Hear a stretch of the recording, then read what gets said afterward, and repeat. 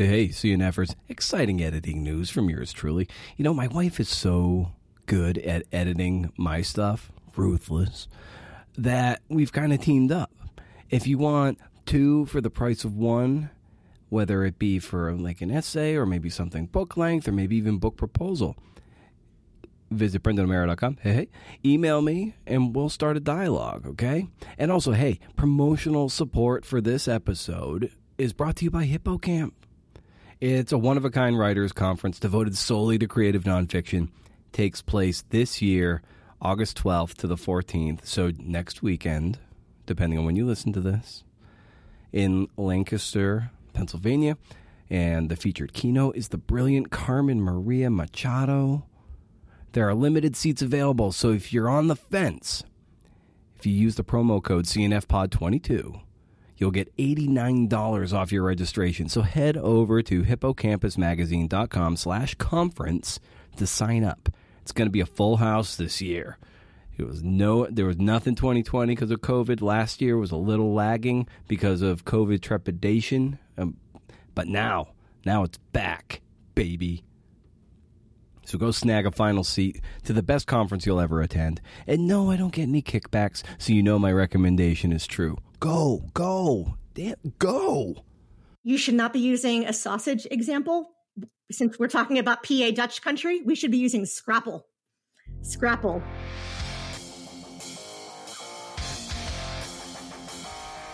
Oh, hey, CNFers, that's Donna Talarico, writer and founder of HippoCamp. At this moment, as I hit publish on this episode, HippoCamp 22 is about a week away. Sadly, due to a scheduling conflict around the time of enrollment, I was unable to attend and snag one of those seats. Bums me out. And I won't be presenting this year, obviously, so I'll dodge some of the, shall we say, less than savory feedback I've gotten the last couple years, like, would never attend another breakout session with him. Can't win them all over, can you? And as you know, I'm a bit of an acquired taste. But I'll be coming on strong next year, so stick that in your pipe and smoke it, Kristen. Keep the conversation going at CNFPod on Twitter or at Creative Nonfiction Podcast on Instagram. You know, I don't really hang out there that much, but it's there for you. Consider heading over to our Patreon page. Oh, I like that. To help support this enterprise. It's a big ask. I get it. I'm already asking you for your time every week. About an hour. It's a lot. And on top of that, I have the audacity to ask for maybe $2 or $4 a month. I know it doesn't look like much on paper, but it is something. I mean, you could be buying coffee with that. You could be buying lattes with that. But anyway, those dollars, man, boy, do they mean a lot. And you know, and if that's a hard stretch, what else you can do to help is leave kind reviews on Apple Podcasts. If you leave one, I'll read it. I'll leave it right here. I will read it right here.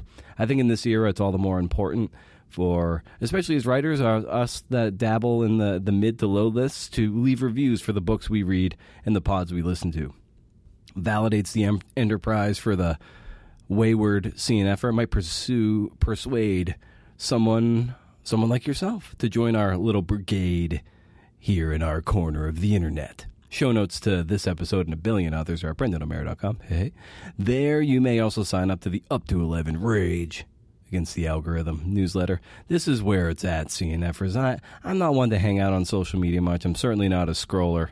And when I do, I feel sad. But I am one to put a lot of effort into my kick-ass newsletter that entertains, gives you value, I'd like to think, and sticks it to the algorithm. If that's your thing, sign up at BrendanO'Mara.com. Been doing it for many, many years.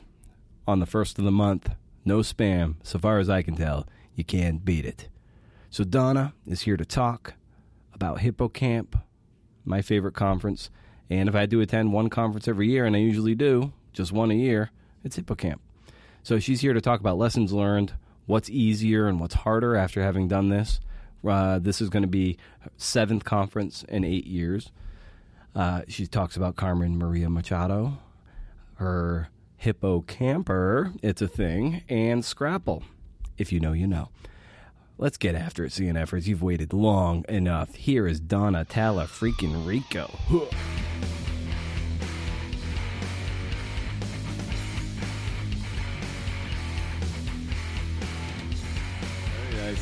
Did you name your camper the HippoCamper? I love that you asked me that because I kind of did. Like even a couple years before we had the camper, I joked because I still always had wanted to live on the road. And I said, what if we do like, I think this might have been after the first Hippo Camp in 2015. I said to Kevin or maybe some friends, and I said, we should take this show on the road and do like some regionals around the country and rent an RV and we'll call it the Hippo Camper. So that's been an idea. And then when we bought this camper, Louise, who's one of our conference volunteers, she works at the book sale table. She bought me like a fake Pennsylvania license plate customized that says the HippoCamper on it. Nice. So I have it hanging in the bedroom in the camper. So I love that play on words. And I love that you thought of it that you thought of it too. That's so funny. Well, speaking of that, it's like, what is this number? Is this number 7? This is number 7, lucky number 7. It's 8 years since it started, but we had that whole cancellation in 2020. So yeah, this is our 7th one. That's amazing. So yeah, so what's the feeling going into it now? How does it? Like you said, lucky number 7. Here you go, 2 years in a row now after the COVID cancellation. Yeah, it's, attendance is back up to what it was in 2019. We were trying to reach about 250 people and we were on that trajectory. But, in 2020, we canceled and there were a lot of people who weren't ready to return to in-person events last year. So we had a good turnout last year for the situation. But this year we have getting up to about 250 people. So we're so excited. We have a Facebook group for attendees and the chatter there is starting to pick up with people talking about where they're going to go for dinner, what they should wear in the conference rooms. And it's just, it's a good vibe right now. There's just a lot of good conversation. So we're excited. But it's also just about a week out. So I'm also kind of stressing a little bit for all those last minute details. And, did I remember this box or that box or, did we order this or that? So yeah, crunch time. What keeps you up at night at this time, a week before the show? Oh my gosh, it's so funny that you asked that. I have, even during non-Hippo Camp times throughout the year, I have dreams that the program's not there. That's one of my kind of recurring real life Hippo Camp nightmares. And then I also have dreams that I forgot to order the food and that I get there. And in the one dream, the conference person said, we just put out some prime rib because, you didn't fill out your menu.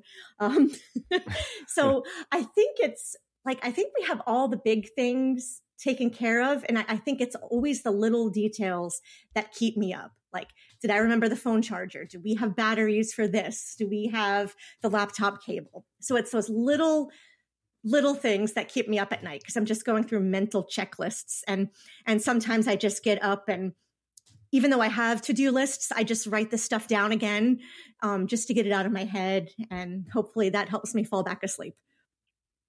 So now, like 8 years in, 7th actual conference. Yeah. Given all that time that you've put in so far, Donna, what has gotten easier for you logistically as you put the show on? For me, I've been involved in some other conferences in the higher ed world. One is called High Ed Web, and that's usually every October. And I was really involved with that conference. And that's the one that inspired me to start HippoCamp.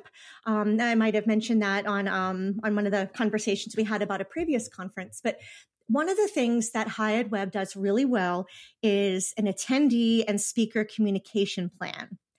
And so we have that. We have sort of, the first couple years, I wrote emails, but now we sort of reuse the same like templated ones. So that kind of changes each year. But so we have a month to go. We have 2 weeks to go. We have a week to go for the speakers with tips and things to get them ready. And then on the attendee side, we also have a bunch of reminder emails. And then we have one that's actually going out tomorrow that is an attendee arrival guide. And I put all the information in the body of the email. But for people that like to print things out, I make a nice like branded PDF version of it that people can print out that has all the information they need, what to bring, what to wear, where to park. And so since we did that the first couple years, it basically is on autopilot. So we have the calendar, we know when we're sending them out, and it's just a matter of going in and updating some dates, details, that are specific to that particular year. So I would say, in a long-winded answer, the communication has gotten a lot easier. And given that you go to other conferences over the course of the year, like many people do, what are some other things that other conferences do especially well that you've cherry picked that you apply to HippoCamp? Yeah, that's a great question. And I do. I really pay attention to all the little details when I'm at. Because you're seeing things that other people wouldn't see. When you attend a conference, you're like, as an organizer, you're like, oh, okay. You can see the matrix. Exactly. Yes. I feel like I'm not just here as an attendee, or I'm not just here as a speaker or volunteer, but I am here on a covert mission to find out what is working for them. But in all seriousness, I think one of the things that I learned at High Ed Web, and I think AWP actually does this now too, but have a quiet room. There's a lot of people that can only people so much throughout the day.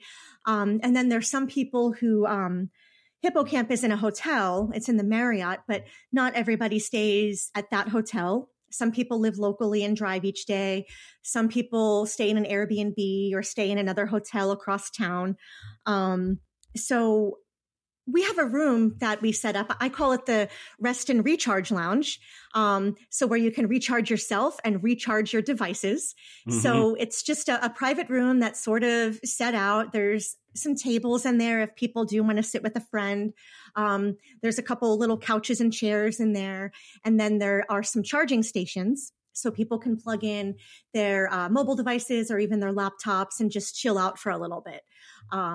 So that's, we've been doing that, I think, for the past 5 years now, but there's not always people in there. And sometimes I think, do we really need this extra room? But then I'll see something in this post-conference survey that say, I really love that you had a break room. This is just so cool. So I think just paying attention, and kind of, empathizing with the attendee, that they're going to be excited. And then they're going to also have times where they're exhausted and overwhelmed. So just to do like those little touches, like the break room, like giving them somewhere to charge their phone. Before like mobile devices and carrying your laptop everywhere was ubiquitous. Like everybody would fight for that one outlet that's in a hallway or in the airport somewhere. And now, everybody's kind of putting charging stuff everywhere, but we try to make an extra point to do that. This is pretty common now at conferences, but the pronoun stickers or pins, that way you can have those on badges. And there's something that I don't know if we're going to have time to do it this year, but I saw a couple other conferences do it, but they also had stickers, sort of a post-pandemic thing like, hey, I'm comfortable giving a hug. Hey, I'm comfortable shaking a hand. Hey, I'm only fist bumping. So those are some things I've seen conference organizers do the past couple years.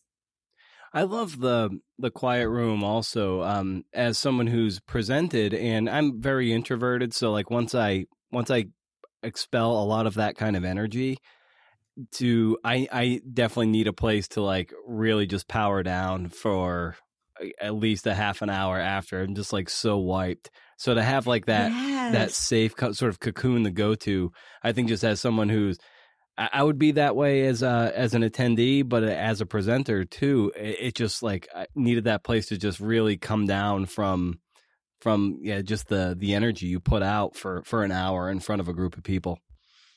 Yes. Oh, I'm so glad that you found that, that little cocoon, like you said. I like that you found it helpful.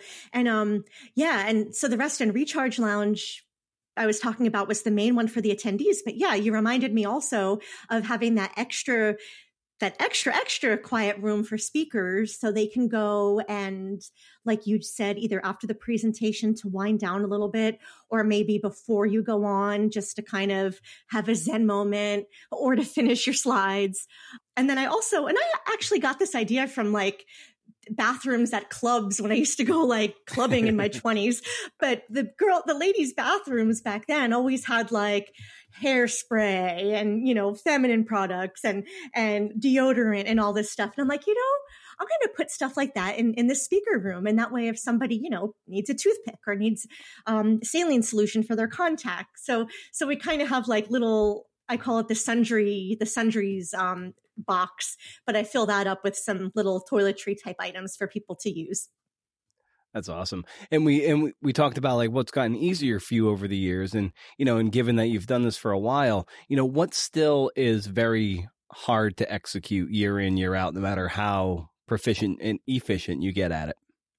Yeah, that's a good question too.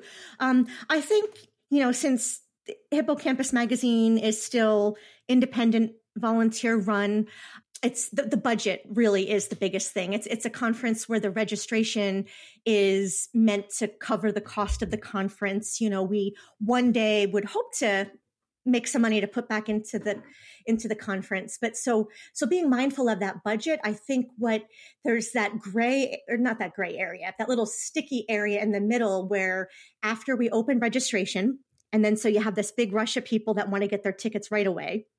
And then you have a lot of people who are just getting their registration like the last month beforehand. So there is this like 3 months of panic. Are we going to make it this year?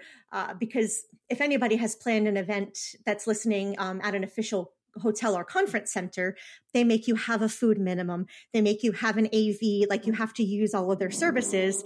And so you sign a contract that commits to spending a certain amount.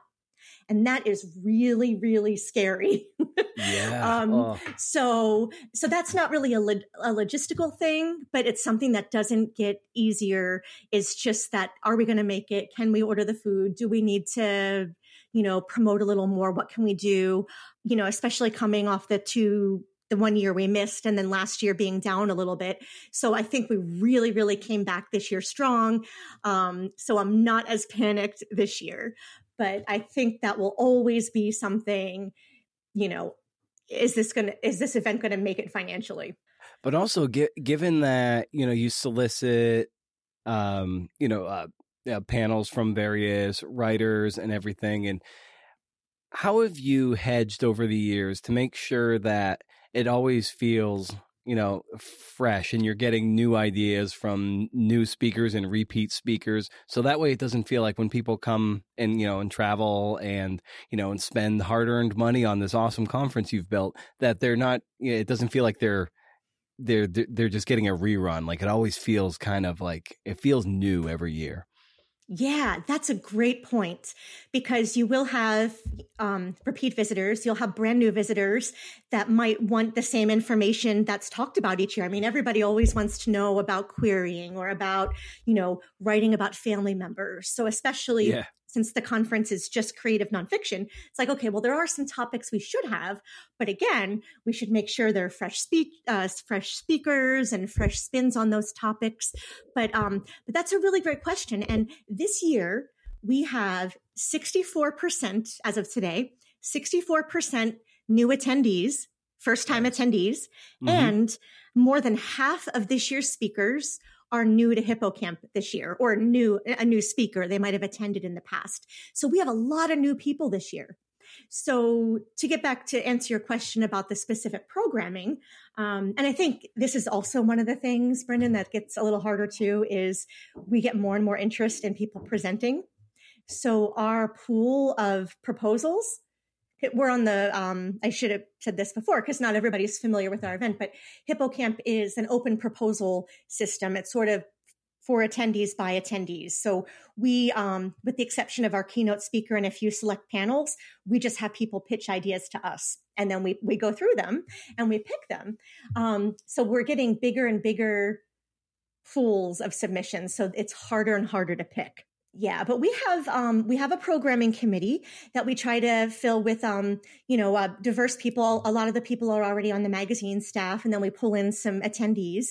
And everybody really is so thoughtful when they read through the presentation proposals. They might say, this speaker is great. This is a great topic, but we heard from them last year, or so we try to make really thoughtful decisions about giving new people a chance, bringing back some highly rated speakers because we do surveys and we have rate every individual breakout session. So we like to bring back people we know that attendees like to learn from. So it's a mix, and we really do thoughtfully go through everything. And it's kind of like being, I guess, when you're looking at submissions for a literary magazine, so you might get essays about the same topic, and we can't have 3 essays about this in this issue. So it doesn't mean that some of the proposals were bad. We just had to make a choice of which of these 3 on this topic do we pick. So in a way, it sort of is like reading submissions, but they're conference proposals instead. What becomes the challenge for you once you've curated all the breakout sessions and panels and such, to then schedule it in such a way where it feels like they're spread equally and you're getting a smattering of various ones, like spread over the whole weekend, instead of like it's all, I don't know, front loaded with memoir versus, it's like all kind of like spread out nicely. So there's balance. Yeah. I want you to be on the programming committee next year because you're asking all these amazing questions that shows how thoughtful of a person you are. But no, that's an excellent point as well. So I have we sort of have a running spreadsheet, like we use Submittable. So I download all of the proposals we accept, and I kind of can make notes and things like that. But when I'm getting ready to plan out the schedule, I have a huge spreadsheet. Typically we have four sessions to choose from in each time slot. And then we have 5 time slots on Saturday, the first full day. And then on Sunday, because we have a couple other things on Sunday, we have 3 breakout sessions. So basically we have like 24 or 30 slots to fill. So I set it up in a big spreadsheet, and I sort of just plop things around, and then I look kind of holistically at it, and I see, okay, are there really is there one really popular speaker and then like 3 new speakers? It's like, okay, well, there could be the chance that some of the new speakers might not get a good audience based on what the competition is. So we try to balance the time slot based on what we think the demand is. We can't really tell what people are going to sign up for or what people are going to choose to attend, because you make the decision on the fly. You don't have to sign up for sessions ahead of time, just like, an open format conference. So so I guess it's about draw, but then also about a topic, and I actually have seen this done at other conferences too, where they'll put some of the popular topics or speakers at the end just to kind of keep people there longer, because some people leave early, so we like strategically, not to call out any one particular speaker, but anybody that knows her knows she's a rock star, Allison Williams. Right, so I was thinking the unkind editor, Allison K. Williams. So she presents on Sunday afternoon. So it's little things like that we're strategic about. I'm kind of ripping, the curtain off here, but I think that's important as an organizer to do. And likewise, there are some people that are morning people, but I'm definitely not. But I'll get up for the first session of the morning if there's like a good topic. So I try to put some heavy hitters early and then late, and then just sort of sprinkle in between, and then just pay attention.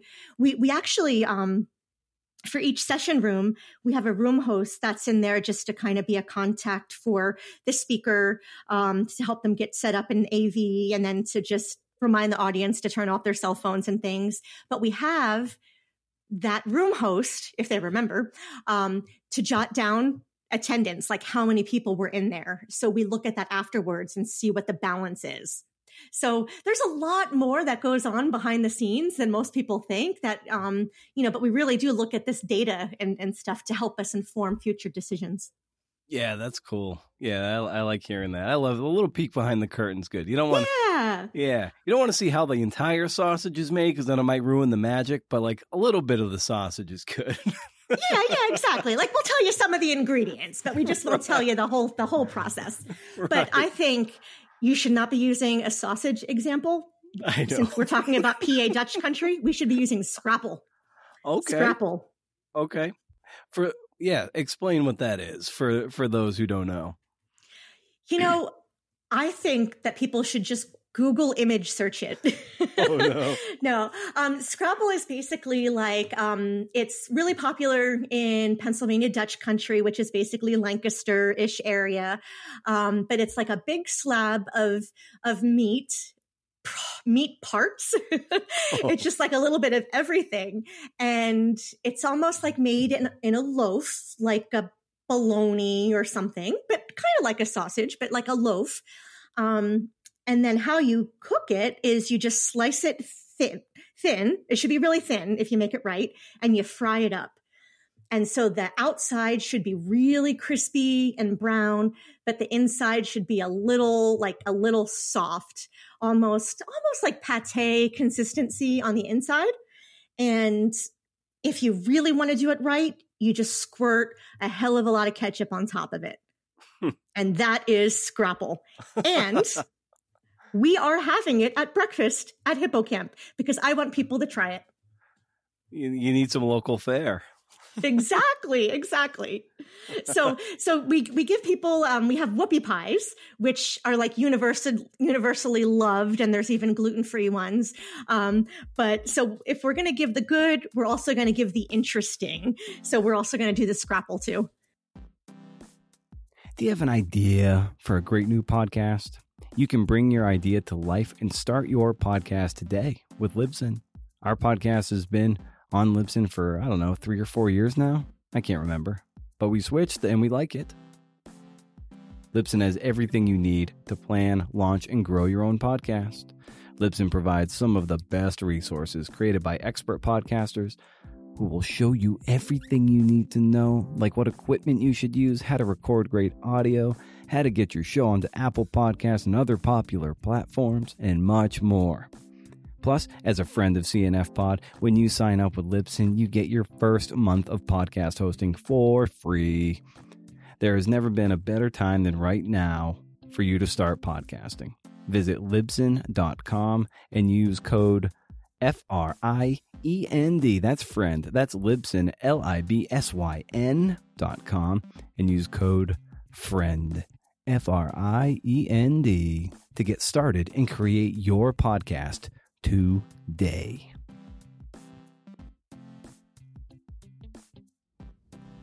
Oh, and wouldn't you know that I flubbed up my question just verbally, because sometimes things just spill out of my mouth in ways that are nonsensical. And I asked Donna just to express her excitement at how cool it is to have Carmen Maria Machado as the keynote speaker for HippoCamp 22. Yes, we are so excited. Yeah, she was going to be, and we had just announced the keynote, and I believe tickets maybe were on sale for less than a month before the world went on hold. And then when it was time to plan for 2021, she was unable to make it last year. So we go through her speakers bureau, which is called the Tuesday Agency. So he sent an email and he's like, yeah, this is the third year we're doing this, right? And I'm like, yep. So it's finally going to happen. What's really great is that she's somewhat local, so she can drive here. And so there's not that fear of, like, I think the person who came the farthest was Tobias Wolff, who came from California. And there's always that fear, will his flight get canceled? Mm-hmm. So that's also like less of a panic mode, knowing that your keynote's pretty close by. But what I really love about Carmen is that just like so many other CNF writers, is maybe, memoir, essay, journalism, maybe that's their main thing, but they might also dabble in short stories, or they might also dabble in poetry. We have several of our highest rated sessions each year are on hybrid forms, like when Rebecca Fish-Ewan came a couple of years ago. Lara Lillybridge is going to be talking about that this year. So that Carmen does memoir in a very fragmented, interesting way, by the way. She does short stories like in the horror genre. And then she also did comics. So she really has so much wisdom to share. She was also a professor. And she just started a Substack. I don't know if you saw that, but she put out an article about the publishing and plagiarism and the hard work. And, it's just, I read that and I'm like, oh my God, this is great. We're going to, everyone at HippoCamp gets to hear from her in the flesh in a couple weeks. So we're really excited.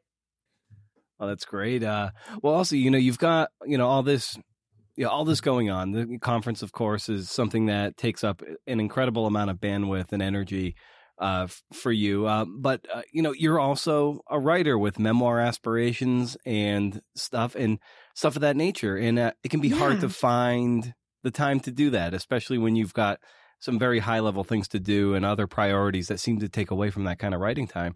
So I know you and I about a year ago, we spoke about what you were working on, and I'm just wondering, maybe how has that been progressing, or even if it hasn't been progressing that much, how have you found some time to make sure that you're contributing to your own writing and as much as you champion everybody else?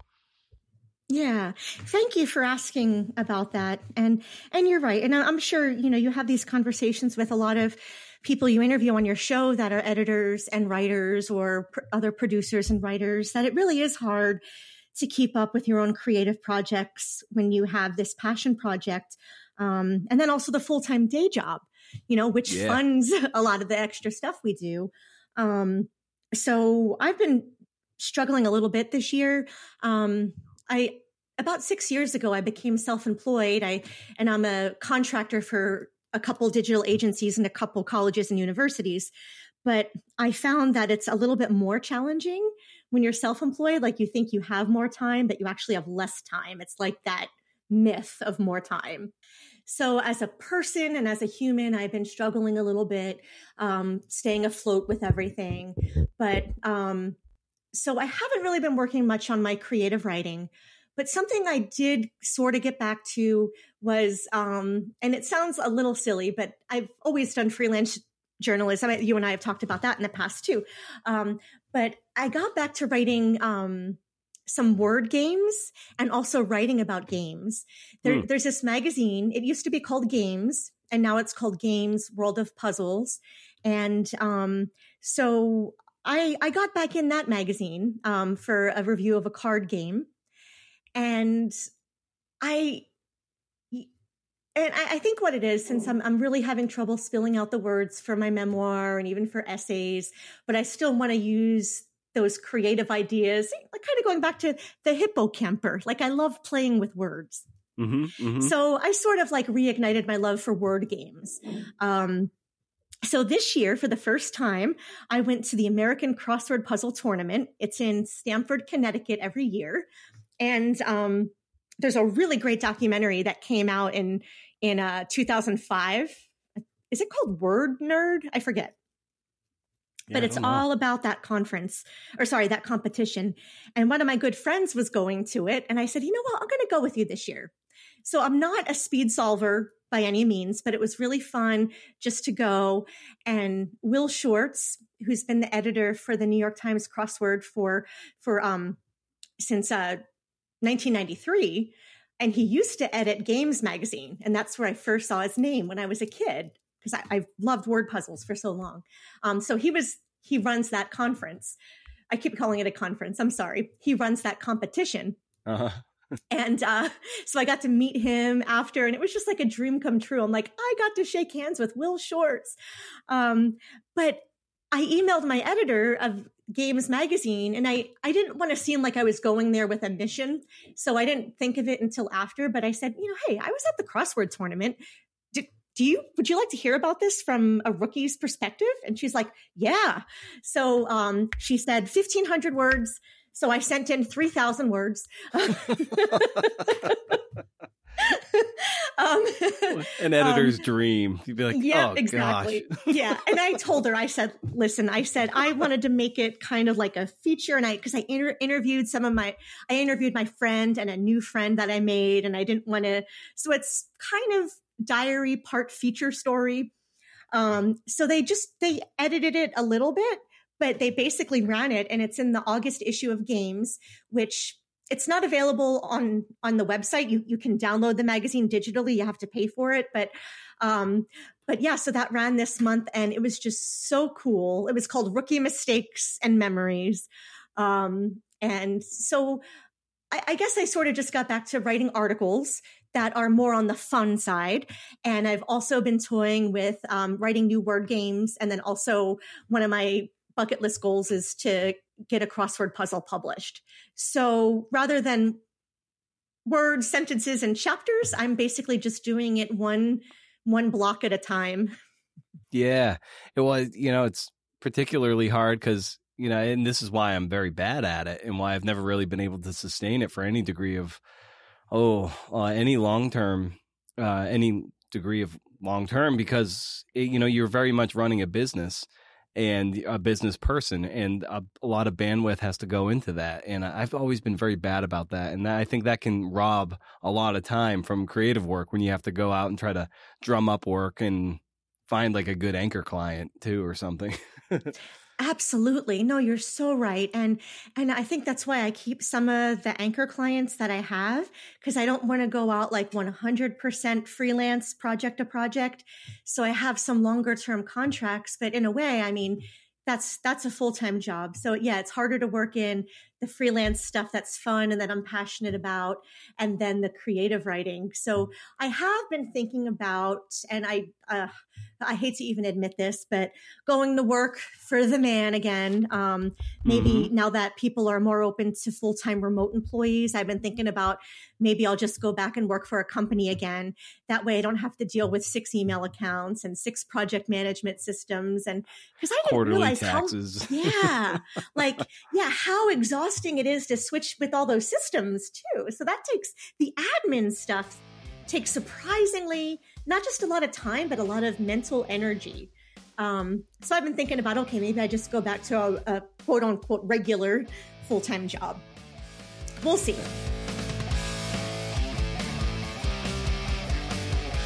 Honestly, CNFers, I always say this at the top of every bottom of every episode. I honestly don't know how this show comes out every week, but it happened again. Thanks to Donna. I mean, she's part of the reason it happened again. Thanks to HippoCamp for promotional support. And thanks to you CNFing listener, for spending an hour with us every week. Remember, if you're on the fence here about HippoCamp, next week, use the promo code CNFPOD22. Get $89 off your registration fee. You can buy a lot of donuts with that. But you should probably buy books and support the writers and support your peers, man. But hey, I'm not one to tell you what to do with your money. If you bought $89 worth of donuts, fist bumps. I tested negative, baby, for COVID today. Back in the saddle again. I'm not one for Aerosmith, but there you have it. Which means I can visit my mom a few more times before I head back to the Beaver State. Home. It's been 4 weeks away from home, and kind of on paper, it doesn't sound like much, but it's a long time. My wife has barely slept in a month because, being by herself in our house, we don't have a big house, but it's still a big house for the two of us, and certainly for one of us and Kevin and Hank, the dogs, for those in the know. It's also very stressful and scary just to be by herself. So naturally, she hasn't slept in like a month. So she's looking forward to my return so she can take a nap. But that's about it. My mom, well, can't I say she's improving, or I can't say she's improving that much? I mean, the short-term memory, man, that's the killer. There's no recall. She doesn't remember, like, me even being here. Before COVID, I was there almost most days, twice a day, every single day. And she has no memory of me having been there. I'm not sure what the future holds, where she'll be long term. My sister and I have been getting rid of so much hoarder garbage at my mom's house in the unlikely event that she goes back there. Just make it super lean, stripped down. She's shuffling around the place. She's not going to stumble over stuff. If she opens drawers, she's not going to be overwhelmed by bank statements going back to 2005. I don't think we need those. It's, so like I said, we've been getting rid of a lot of stuff in the unlikely event that she's back there. But who knows? Best case scenario, maybe the memory will come back a little bit. Physically, maybe she'll be capable. I don't know what the chaperone situation will be. I don't know. I'm in uncharted territory. We all are on this side of the microphone. Stumbled across a lot of old high school love letters in my scavenging at my mom. When she moved from Lakeville to Vineland, she did keep some stuff of mine. Oh boy. Notes, photographs. Oh boy. This is the stuff of writerly gold, man. Actual first-hand documents of what certain girls wrote to me, and by extension, what I wrote to them. Drama, drama, drama. You see, the writer with minimalist tendencies has a problem, and that's kind of what I'm like. I hate clutter. I'm a clutter guy. I hate clutter. Love minimalism, but you also know that holding on to these things is what gives you the grist for the mill. You want to get rid of everything in sight. At least I do. But it could be that the thing you get rid of is this crowned jewel that 10 years from now is going to be like this amazing piece of information for a cool essay. Who knows? And you don't have to rely on memory. You've got the actual words written by your girlfriend when you were 16, 17, 18 years old. You can show it to a fact checker and be like, boom, I told you we were pathetic. I guess that's what scanners can be for now. But still, my God, remember when you thought that everything was so important in high school? I don't know what will come of any of it, if anything. But for the writer, life is content. And you have to metabolize it and think, what is universal here? What heartstrings might this pull on? What sweaters will come undone? Whoa, whoa. Lot to think about. So in the meantime, stay wild, CNFers. And if you can do, interview. See ya.